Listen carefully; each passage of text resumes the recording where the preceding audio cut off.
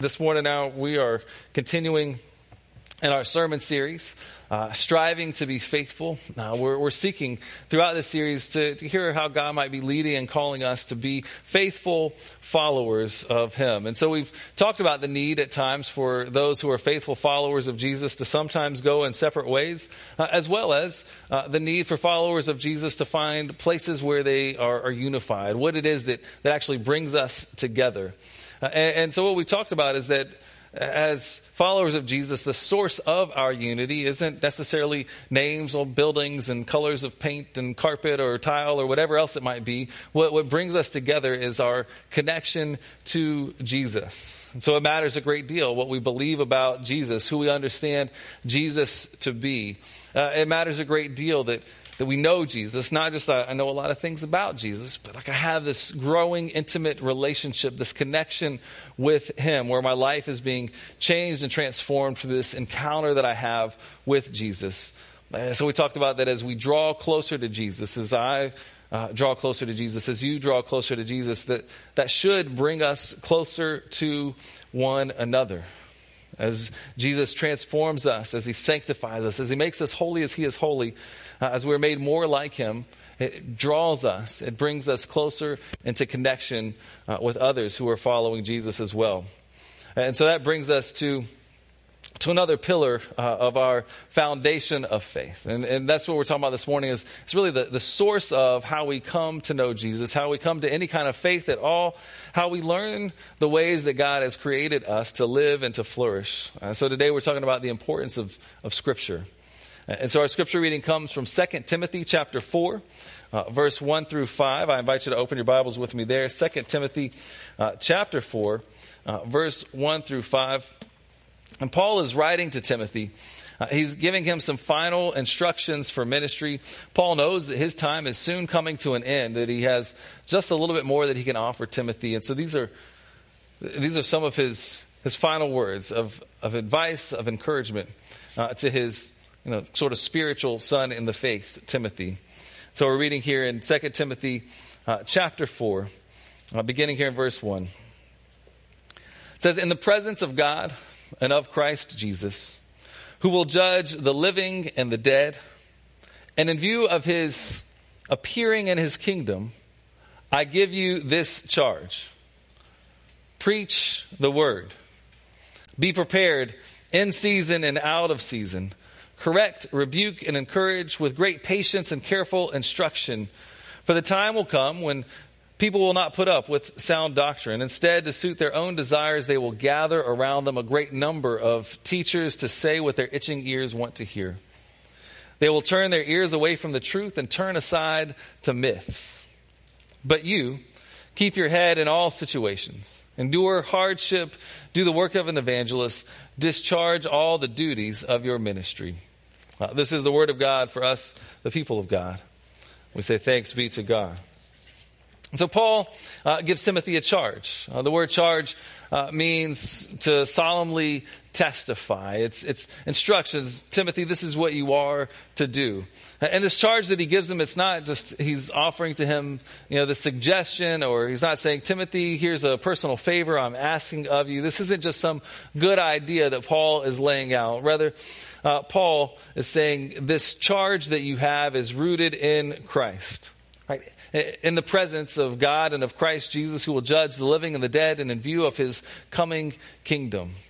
Paul's saying this is serious. Right? There's a sense of weightiness to this charge that he is giving Timothy.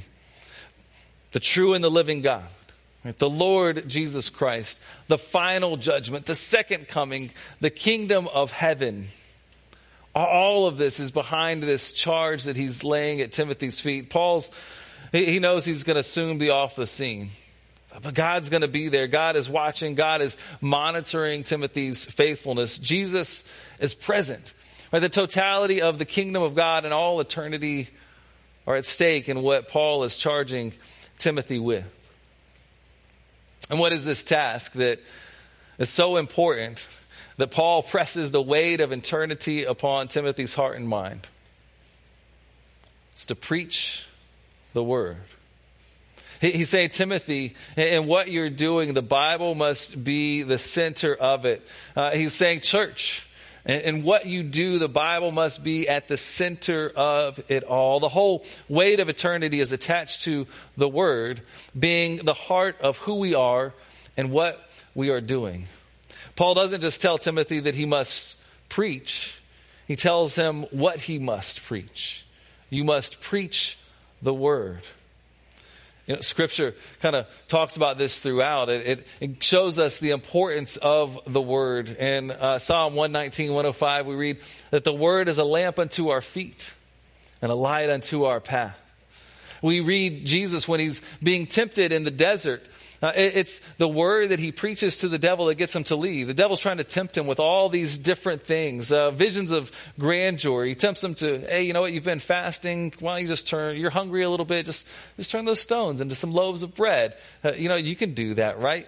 And Jesus answers him and he says, no, that's not what God has called me to. He says, man shall not live by bread alone, but by every word that comes from the mouth of God. He tells him, the Word of God is life, and it's life-giving. The Word of God is what I need to give me life, to sustain my life. The author of Hebrews, he'll write later on, he says, the Word of God is living and active. It's sharper than any two-edged sword, piercing to the division of soul and spirit, of joints and of marrow, discerning the thoughts and the intentions of the heart. But the Word, it pierces through. It reveals what's really going on within us. As I read my Bible, it speaks and it begins to cut through whatever nonsense is taking place within my heart to show me, hey, this is the right path and you're going off on the wrong path. It is living and active. It speaks to us. It reveals what's going on in our lives. It reveals what's going on in the world around us. When we're reading the Bible, we're not just picking up some old text. We're not just reading some old pages in a book. It's not the same as reading, Moby Dick or some other classic work. It's God's Word. It is alive. It continues to speak to us. And I want to be careful here, really. When I say that God continues to speak to us, it means a little bit of something different than what I sometimes hear other people say. And see, Paul says here, he says, the time will come when people will not put up with sound doctrine. This is verse 3. Instead, to suit their own desires, they will gather around them a great number of teachers to say what their itching ears want to hear. There's a great deal of debate, discussion around what it means for God to continue to speak to us. As you might know, in the world we live in, people sometimes say the same things, but they mean something different by it. And so I want to be careful. I want to clarify. When I say that God's Word is alive, that it continues to speak, I mean that when you sit down and you read the Bible, you hear God's voice. When we approach the Scriptures in faith, when we're reading these words that God has inspired people to write down that have come to us, that God continues to reveal what He's been revealing to us as followers of Jesus Christ throughout time. When I say God continues to speak, I don't mean that God is giving some sort of new revelation, that there's some new idea that's never been thought of before that's going to come out.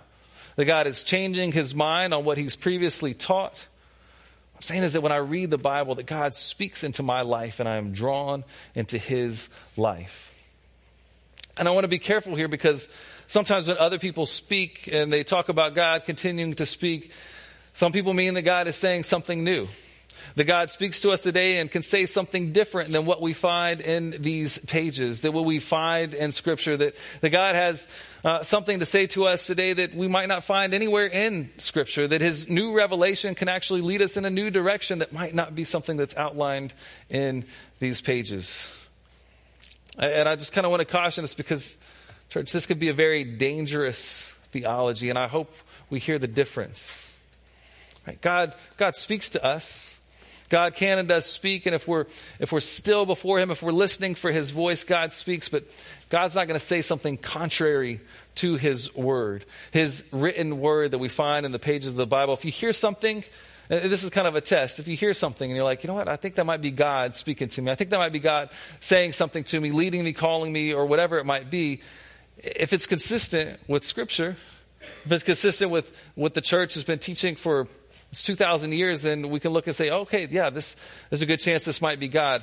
But if I hear something, if I hear a voice that's speaking to me, that's calling to me, that's telling me something, and it's contrary or different than what Scripture says, you should probably run, right? I mean, because it's not of God. You be like Jesus and quote some scriptures back at that voice you heard, because there's a good chance that it's a lie that comes from the devil.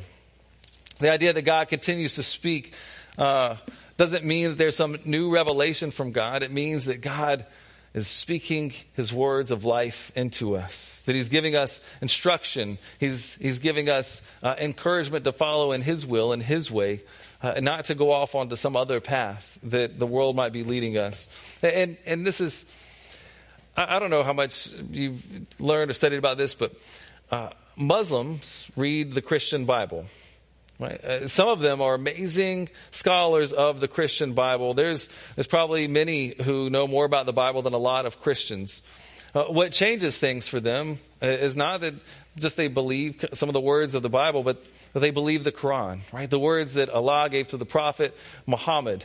And for them, that's God speaking. That's a final revelation. They would say God spoke through the Old Testament. Sure, God speaks through the New Testament, and God also speaks through the Quran. Many of the early Muslim communities believed that Christians would be like, oh yeah, okay, here's a new revelation. We'll join in and follow right along with you. We have this new revelation from God, just like your New Testament. It's the New Testament. And maybe you'll hop right in. And Christians at the time, they rejected that. God still speaks, but it's not some new revelation. It's illuminating what has already been written. Christians rejected the notion of the Quran, of this new revelation, because it went counter to what was already written. It suggested that Jesus was a prophet, a great teacher, but he wasn't the Messiah. He's not the Savior. He's not God in flesh. And so Christians rightly rejected that. Mormons also use the Christian Bible. There's a great deal of debate that goes into the question of whether Mormons are Christians or not, because they also believe the Bible. But they also believe not only the Old and New Testament as Bible, as Scripture, as God's revelation, but they believe that Joseph Smith found a book in a cave, the Book of Mormon, and that it was a new revelation that God gave to people, that it expounds upon what's written in the Old and the New Testaments, and that we can hold it at least as equal, if not greater weight than what we do the Old and New Testaments. Right, so there's a whole new religion that's being formed. When you say that God continues to speak, and by that you mean that there's a new revelation that's coming, that the 2,000-year history of Christian teaching is being changed through this new word that God is speaking, you're treading on dangerous grounds, because you're creating a new religion. It leeches off of the Christian faith, but at some point it ceases to be Christian. All right, so there's a couple of verses I want us to hear in relation to this. Revelation 22, verse 18 and 19. Now, these are two of the final words in the Bible, and they offer to us a warning. Verse 18, it says, I warn everyone who hears the words of the prophecy of this scroll. If anyone adds anything to them, God will add to that person the plagues described in the scroll. If anyone takes words away from this scroll of prophecy, God will take away from that person any share in the tree of life and in the holy city, which are described in this scroll. It offers us a warning. John's concluding his book that lays out the vision that God has given him for the churches. And he concludes it with this warning, not to add or to take away from the words that God has given us. When we look back at the first sin that's committed in Scripture, the first sin that we read about way back in Genesis chapter 3, the root of that sin, what leads them into this sin, is that they're adding to the Word of God. And so we're going to look back, Genesis chapter 3, verse 1 through 6. This is kind of what happens. It says, the serpent was more crafty than any other wild animal that the Lord God had made. And he said to the woman, did God say, you shall not eat from any tree in the garden? The woman said to the serpent, we may eat of the fruit of the trees in the garden, but God said, you shall not eat of the fruit of the tree that is in the middle of the garden, nor shall you touch it, or you shall die." The serpent said to the woman, "You will not die, for God knows that when you eat of it, your eyes will be opened, and you will be like God, knowing good and evil." So when the woman saw that the tree was good for food, and that it was delight to the eyes, and that the tree was to be desired to make one wise, she took of its fruit and ate. She gave some to her husband who was with her, and he ate. And then if we continue to read through chapter 3, we would see kind of the destruction that was wrought by all of this. And then we're going to compare that now with what God actually says in Genesis chapter 2, verse 16 and 17. It says, "The Lord God commanded the man, 'You may freely eat of every tree of the garden, but of the tree of knowledge of good and evil you shall not eat, for in the day that you eat of it, you shall die.'" It sounds kind of similar, but if we're looking at it, right, so the first thing that the serpent says is, did God say you can't eat from any tree? It's distorting what God had said. God said, yeah, you can eat from any tree, just not this tree that's in the center. The snake says, did God say you can't eat from any tree? Like, it's a twisting, it's a distortion of it. The woman then says, and she responds, "You shall not eat of the fruit of the tree that's in the middle of the garden, nor shall you touch it." Right, she's adding on this extra thing that God had not said. And the differences might be subtle here. But the truth we see is that as we begin to add, as we begin to subtract from God's word, it leads to places of sin and death. When she looks at the fruit and says, "Man, that looks really good." When the desires of her heart begin to move in a direction apart from God's will and God's way, it leads to her and Adam's destruction. It leads to sin and death. So when we say that God speaks, God still speaks, but he's not going to speak contrary to his word. Rather, God's speaking into our hearts and lives vivifies his word. It draws our attention to particular aspects of his word. He gives us what we need from his word, but it's all rooted in the word that's in the Old and the New Testament. And so Paul exhorts Timothy to preach the word. Preach the word, Timothy, the living and the active word, the life-giving word of God that is centered in and around and upon and through Jesus. And now some might say, well, preacher, I'm not a preacher, so I'm not sure that this passage applies to me today. At the church that I served up in North Carolina, you would have thought, as a small little country church, good old Rehoboth Methodist church, they're wonderful people. You would have thought that my name was Preacher. Preacher, how you doing today? Good to see you, Preacher. How you doing, Preacher? And it was at points in times where I thought, it's like, I should probably tell them that my name is Denvil, right? Because I never heard my name. There was a part of me that thought to say at some point in time, you know what? Preaching is what I do.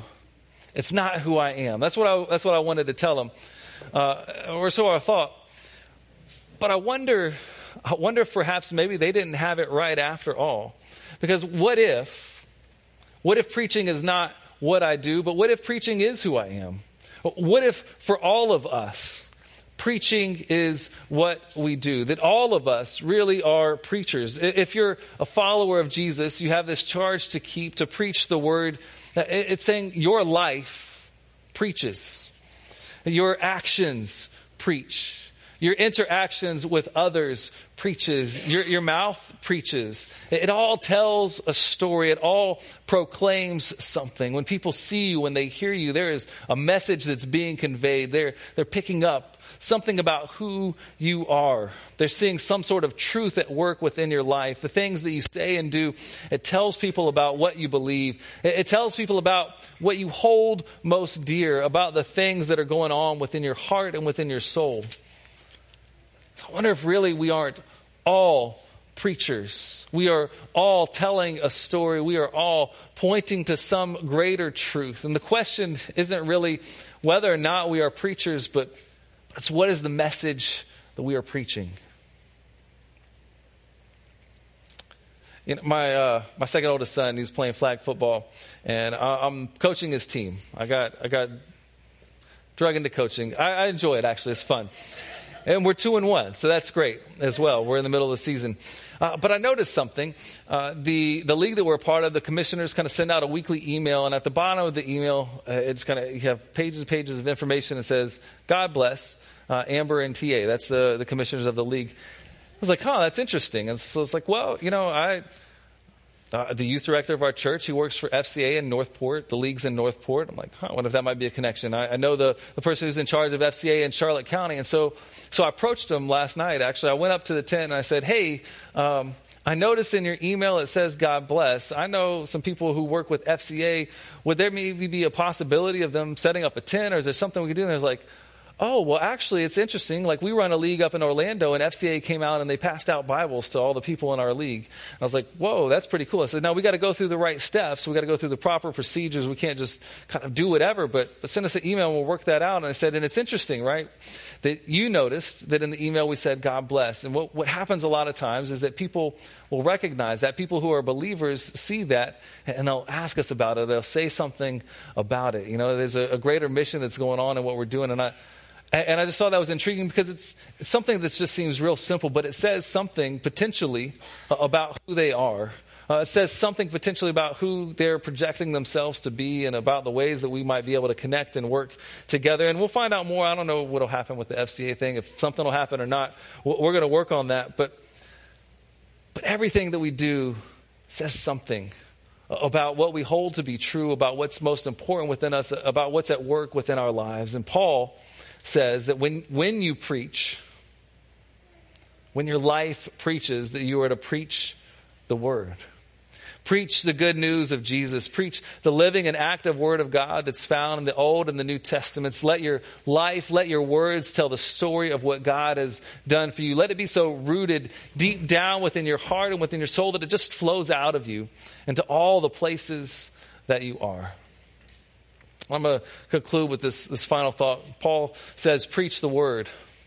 He says, be ready in season and out of season. Preach the word, be ready in season and out of season. You know, in season, out of season means, you know, regardless of what's going on. Whenever everything is going great, preach the word. When things are not going great, preach the word. Whenever you're up on top of the mountain or when you're deep down in the valley, no matter what you are going through or what's going on, be prepared to preach the word. Be so connected and involved in the word of God that it flows up out of you regardless of whatever season you're in. Being prepared means that we have to be in the word, that we have to allow the word of God to dwell within our hearts richly. That we have to spend time reading it, meditating upon it, chewing it, wrestling with God about what God is speaking to us, what God is saying. And as we spend time in God's word, God brings passages to your mind and to your heart at just the right time. As you learn God's word, as it sinks down deep within your soul, as God speaks into your life through his word, it becomes active and living among you. And so I want to invite you and encourage you to let the word of Christ dwell in you richly, to be prepared in season and out of season by getting involved in the word, spending time reading. If you don't have a plan or an idea about how you're going to do it this year, we've got one for you. It's right in the back at the Connection Point table. It's a New Testament reading plan to read through the New Testament, Matthew, Mark, Luke, John, all the way through Revelation in the course of 11 months. You have a couple days off. If you miss a day, you can catch back up. It's a great way to have something that's laid out for you so that you can read, be involved in, know, and study God's word. And so I invite you, if you don't have a plan already, to pick that up, to let the word of Christ dwell in you richly, to be prepared in and out of season, to preach the word of God through your actions, your interactions with others, through the words that you proclaim. Let us pray together.